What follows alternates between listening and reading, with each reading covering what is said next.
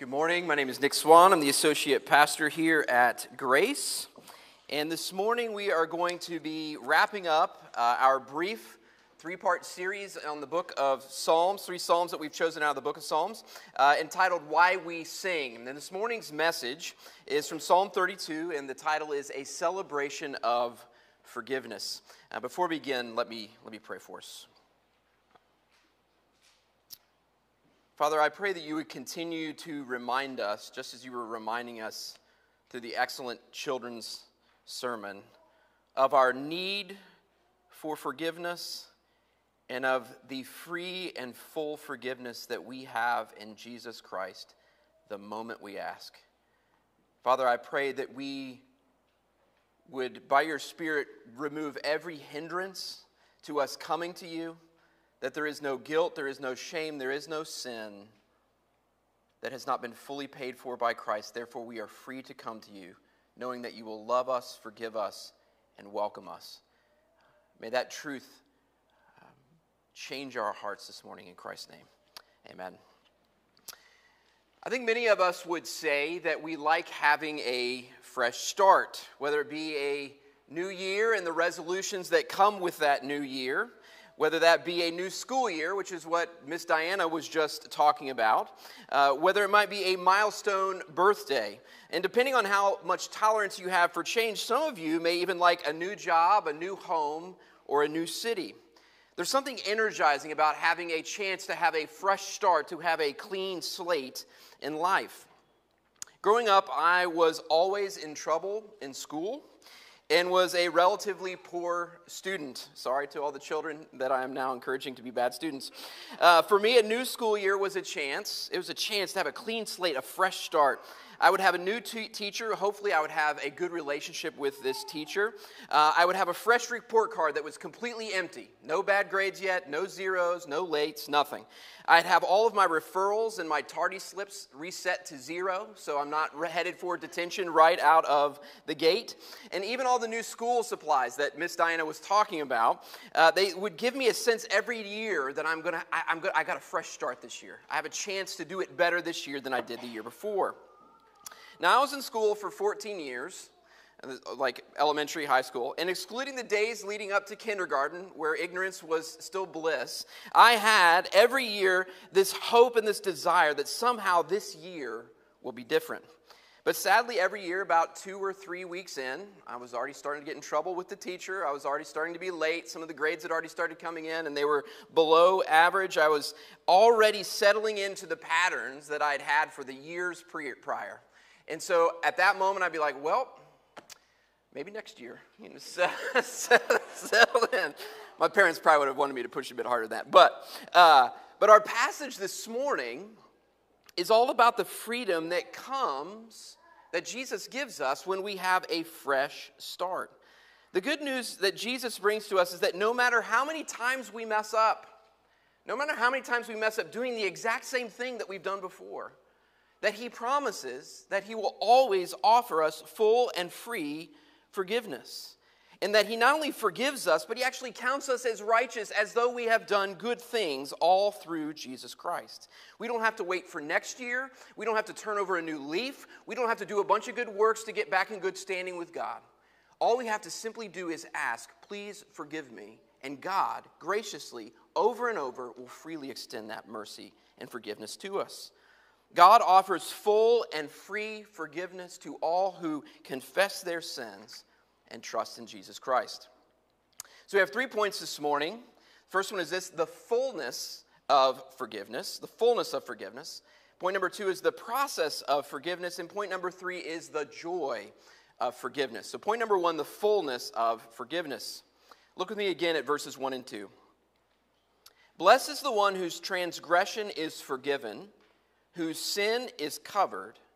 Blessed is the man against whom the Lord counts no iniquity, and in whose spirit there is no deceit.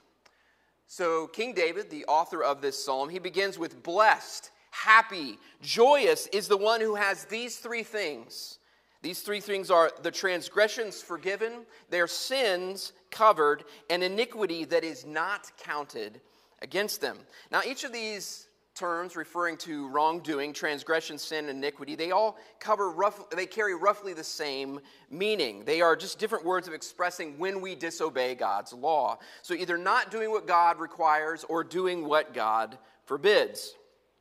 But the words that describe how God views or treats these sins, it carries a bit more nuance to them.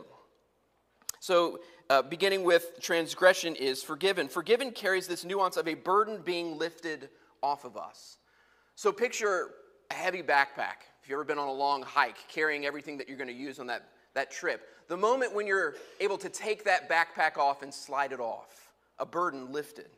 Picture you are pinned down and there's weight upon your chest. Forgiveness is the moment when that weight that is pinning you down is now lifted, freeing you from what had been burdening you before. So our transgression is forgiven. The burden of sin is lifted. Our sin is also covered. Now this word at first, it might make you think of, well, I've got this sin and this shame and it's here, and so why don't we just throw something over it and just act like there's nothing there? But it's not a denial of what's there. When it says that our sin is covered, it means that it's been removed from God's sight. So have you ever been angry at someone or someone's been angry at you and they've said to you, "Get out of my sight"? You ever heard that or seen that or felt that? It's similar. What God does is rather than getting us out of his sight, he wants our sin out of his sight. Because to be in his sight is to be under the wrath of God. He sees that sin and he must judge it. And so what he does with our sin is he removes it from his sight. And what God cannot see, God does not judge. Lastly, God does not count our iniquity against us. This last term, count, it's an accounting term. Sin puts us in debt to God. Our sins must be paid for. Our debt to God must be paid. But David says, "Blessed is the man whose debt of sin against God no longer counts against him." Meaning the debt that we owed for our sins is now forgiven. It has been paid. So the question that must be asked is, how can all of these things be? How can a holy God whose justice requires that he punish sin, how can he be the same God who forgives our transgressions, covers our sin, and does not count our iniquities against us? Unlike us, God cannot just say, "No worries, it's good, it's okay, don't worry about it." God's justice and his holiness require that he deals with sin. So how is it possible that God can forgive sins, cover sin, and not count iniquity against us? In order for the burden of our sin to be lifted, in order for our sin to be put out of his holy sight, in order for the debt of our sin to be paid, someone else had to pay that debt. Someone else had to carry the burden of sin for us. It was taken off of us, but now it has been placed upon someone else. Someone else had to face God's wrath against our sin so that our sin might be put out of his sight. Now, all preachers, we like to get to Jesus at the end of our sermons. Have you guys ever noticed this? Look, we preach, and we like to get to Jesus at the end. It's like a fireworks show. We all know the grand finale is coming, and it's not really a fireworks show unless you get one of those grand finales. I'm letting out the secret, Marshall's telling me. But this is what we do. But in order for this text to make sense, we actually need to get to Jesus a bit earlier in this sermon, because I believe this text requires this grand finale a bit earlier, because Jesus is the key to understanding how is it possible that we can receive the blessing of forgiveness. In order for us to have the burden of sin lifted, the weight of our sin had to be placed upon Christ.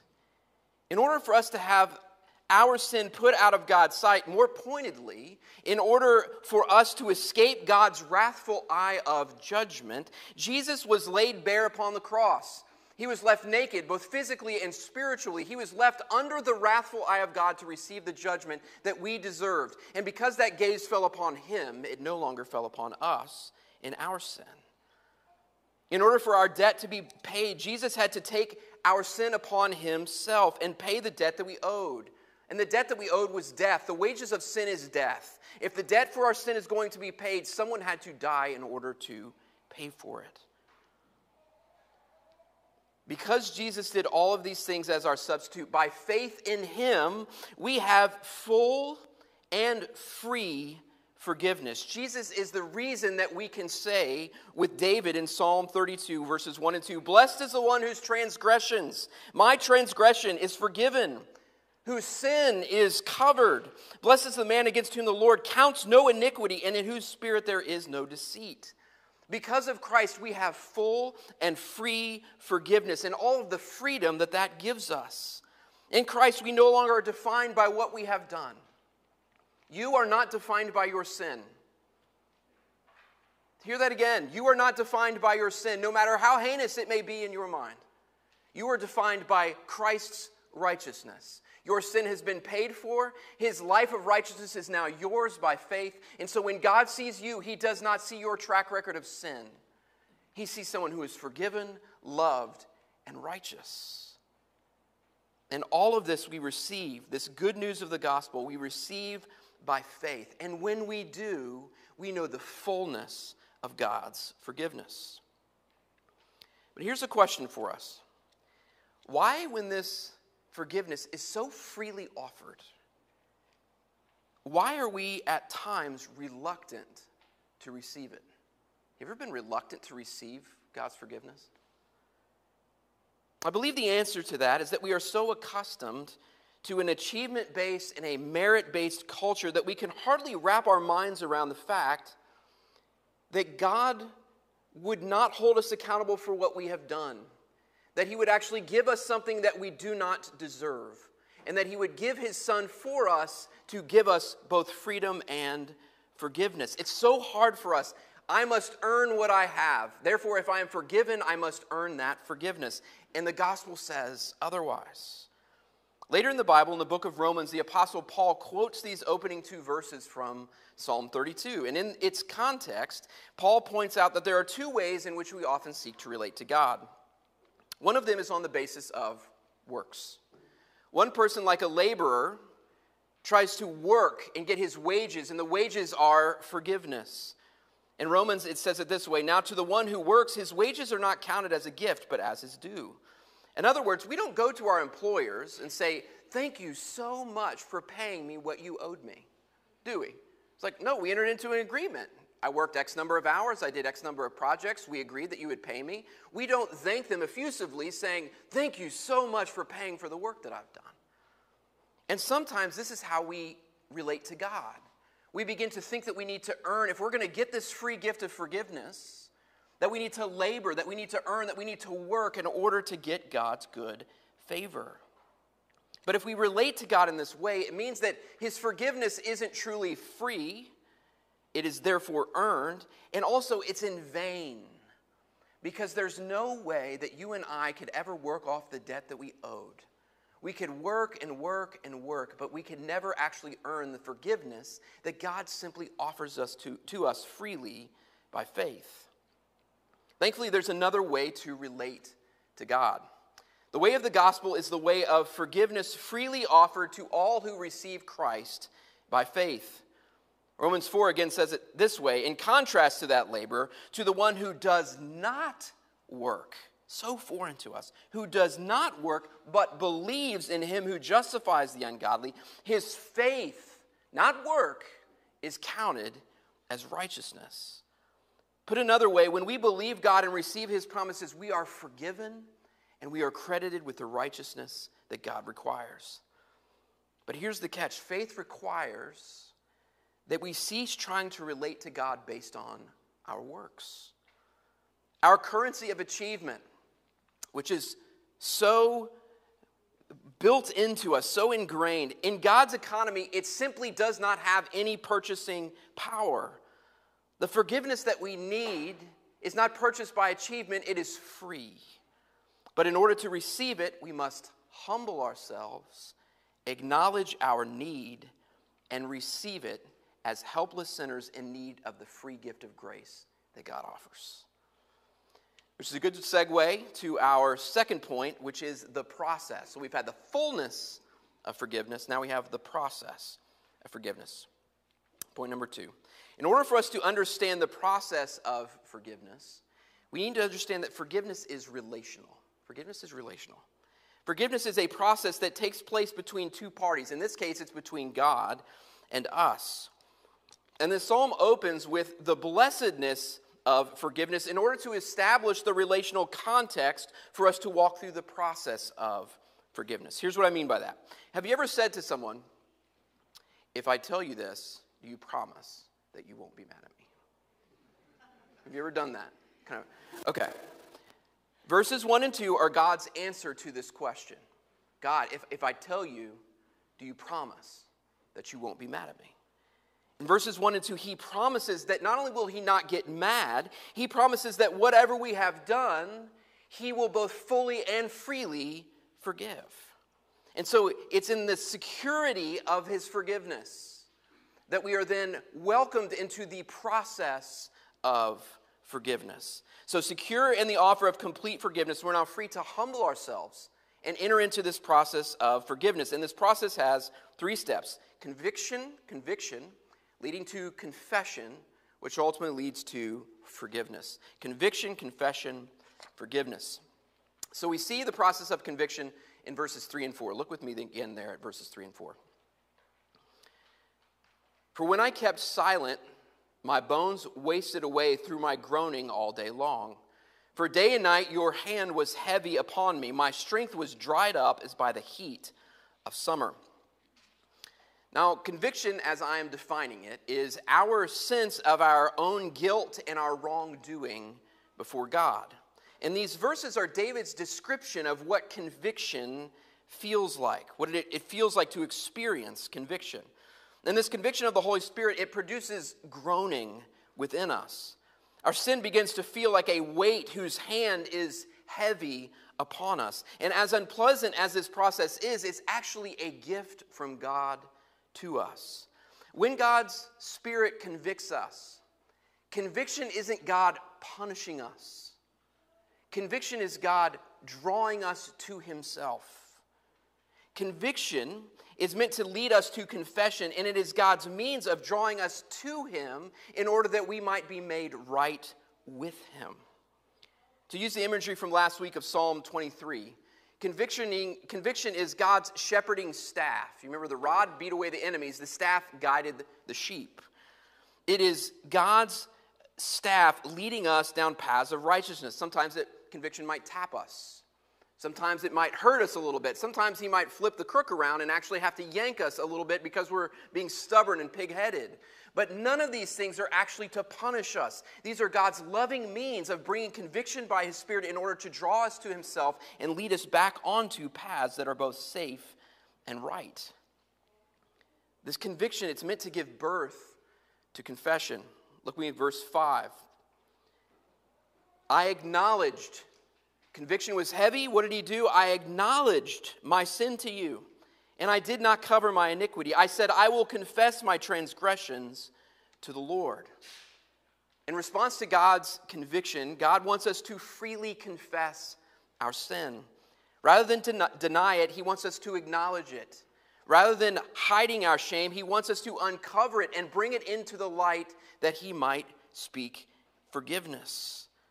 And God's response to our confession is forgiveness. Verse 5. It's so simple. And you forgave the iniquity of my sin. Notice there's no theatrics on God's part or even David's part.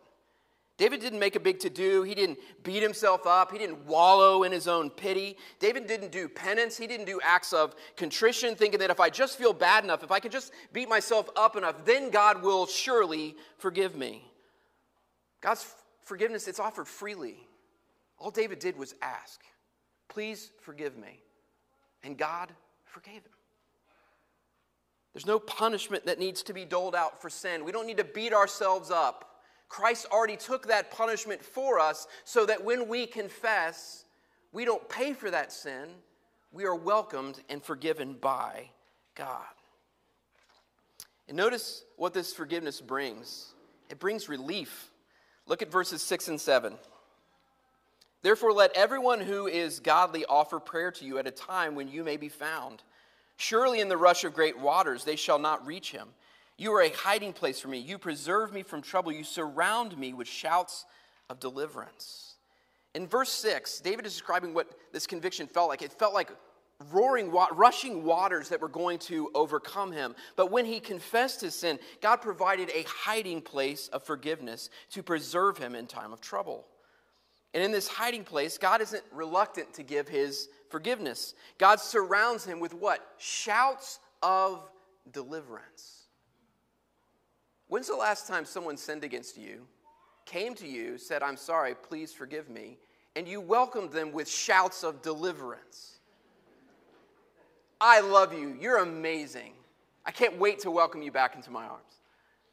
But that's what God does. He welcomes us with shouts, celebration of our deliverance. Conviction, confession leading to forgiveness and the relief of restored relationship. Now, I have many examples of this process, likely daily. But there are a few instances that stand out, and there's one that came to mind as I was thinking about. So there was an instance in high school when I stole $300 from one of my employers. High school years were rough. The next time my parents come, just love on Marilyn and Dennis, because they loved me when I was not a lovable kid. So early in high school, I worked for a neighbor of mine. He was a sports vendor at these AAU wrestling tournaments. And so we would go to these AAU wrestling tournaments in the spring. This is, of course, the time before cell phones and, point of sale with credit cards. So everything was cash and check. So there was a lot of money in the till. In the summer of my junior year, I was planning to head up to the Interlochen Arts Camp in Traverse City. It was an expensive camp. I needed some spending money, and money was a little bit tight. So I decided I was going to steal some money from the cash box in order to have some spending money. And so over the course of a couple of Saturdays, I took a little bit of money at a time and ended up having about $300, and I set it aside, and then I went to camp and I deposited it into that camp account so that I could use it for the 8 weeks that I spent at this camp. But here's the thing. That summer, every time I took money out of my account to spend it, how much joy do you think I had in that? None. God's conviction was heavy upon me. I knew that what I had done was wrong. I had all this money, more than I probably had in quite some time, and I had it to spend, and yet every time I would draw money out to spend it, there was absolutely no joy in doing so. So fast forward a year, the summer after my senior year. So even though this money was long gone, I could still feel the guilt of my sin. Every time I'd see my neighbor, and he wasn't like a neighbor in the neighborhood, he was literally my neighbor. So I would see him, and I would just have a twinge of guilt that I knew that I had stolen from this man and had never confessed it. So finally recognizing that God in his kindness was never going to lift his hand of conviction, as much as I tried to ignore it for an entire year, I decided I'm going to confess. I'm going to tell this man what I've done, and I'm going to repay him the money that I stole. So I went to him, told him exactly what I did, how I did it, how much money I had taken, why I had done it, and I asked him for forgiveness, and I repaid him the money that I owed. And thankfully, my neighbor was a wonderfully gracious man. He told me, actually, you're not the first person I'm sure that's stolen from me in a cash-only system, but you are the first one that's ever come to me and told me that you have. And so he thanked me, but at the same time, I'd become a Christian somewhere in there, by the way. And so I'm bearing witness to Christ of what conviction looks like to a non-Christian neighbor. And he forgave me, and he said, just take the money and give it to whatever charity that you want to give it to. He was gracious to me. And more importantly, God was gracious to me. As I confessed this, as I unburdened my sin, confessed it to God and to this man, and it was a fearful moment, he was faithful to give me the blessedness of forgiveness, to walk me through this process. Not because he wanted to punish me, but because he loved me. And he knew that if I kept walking down this path, it was to my own death and destruction. He loved me, and he pulled me back through conviction and the painful process of confession, but it led to forgiveness and the relief of God's forgiveness. Are you experiencing conviction this morning? My encouragement to you is do not resist the work of God's Spirit. God is at work in your heart. He wants to bring you to confession so that you might receive forgiveness. Confess your sins to God. If you sinned against someone else, confess your sins to them. Throw yourself upon the mercy of God. He promises that he will forgive your sin, that he will lift your burden, and that he will welcome you with shouts of deliverance. You see, when we embrace the process of conviction and confession and forgiveness, it softens our hearts. On the other hand, when we resist that process, it actually hardens our hearts. Look with me what God says to David. There's a shift in verses 8 and 9 where God begins to speak to David. And God says this, I will instruct you and teach you in the way you should go. I will counsel you with my eye upon you. Do not be like a horse or a mule without understanding, which must be curbed with bit and bridle, or it will not stay near you. What God is calling David to and us to is soft, humble, compliant hearts. When we experience conviction, God calls us to humble ourselves, to listen to his instruction, to listen to his teaching. God knows what is best for us. He knows the way that we should go. But so often we are like horses, like mules. God's got to yank on the reins. What he wants is soft, compliant hearts, that when he just touches the reins, that he can steer us and direct us because our hearts are soft and sensitive to what his Spirit is convicting us of in our hearts. God calls us to embrace conviction, to confess our sins, to cultivate compliant hearts. And he calls us to submit to him, to embrace these things as from him, because he knows that if we will do so, he will forgive us, restore us, and ultimately transform us. And this leads to our final point very briefly, the joy of forgiveness. Look with me at verses 10 and 11. Many are the sorrows of the wicked, but steadfast love surrounds the one who trusts in the Lord. Be glad in the Lord and rejoice, O righteous, and shout for joy, all you upright in heart. David finishes this psalm in many ways the way he started, rejoicing in God's forgiveness. And he does so by contrasting the sorrows of the wicked and the joy of those who are forgiven, those who are surrounded by the steadfast love of God. The wicked multiply their sorrows by resisting God's call to repentance. Rather than receiving this offer of forgiveness, they multiply their sorrows through sin, and they end up heaping up judgment for themselves in the life to come. If you're here this morning and you have never received Christ, do not resist him any longer. If his Spirit is convicting you, yield to that conviction. Acknowledge your sins. And what you will find is a God who loves you and who will freely forgive you. He will restore you. He will surround you with his love. He will shout over you with deliverance. He will surround you with his steadfast love. And I love this imagery of being surrounded by the love of God. It reminds me of the lyrics of the song, Oh, the Deep, Deep Love of Jesus. We sometimes sing this. And verse 1 says this, Oh, the deep, deep love of Jesus, vast, unmeasured, boundless, free, rolling as a mighty ocean in its fullness over me, surrounding me, underneath me, all around me is the current of your love, leading onward, leading homeward to your glorious rest above. Why is the blessing we have of our transgression, why is it a blessing that our transgressions have been forgiven, that our sins have been covered, that our iniquity is no longer counted against us? It's a blessing because through this forgiveness we are restored to right relationship with God. And therefore we know what it is to be surrounded by the steadfast covenant love of our redeeming God. Come to Christ this morning. Whether it's your first time or the 1,000th time, come to him, embrace his convicting work, confess your sins freely, and receive the full and free forgiveness offered to all who trust in Christ. For God offers full and free forgiveness to all who confess their sins and trust in Christ. Let me pray for us.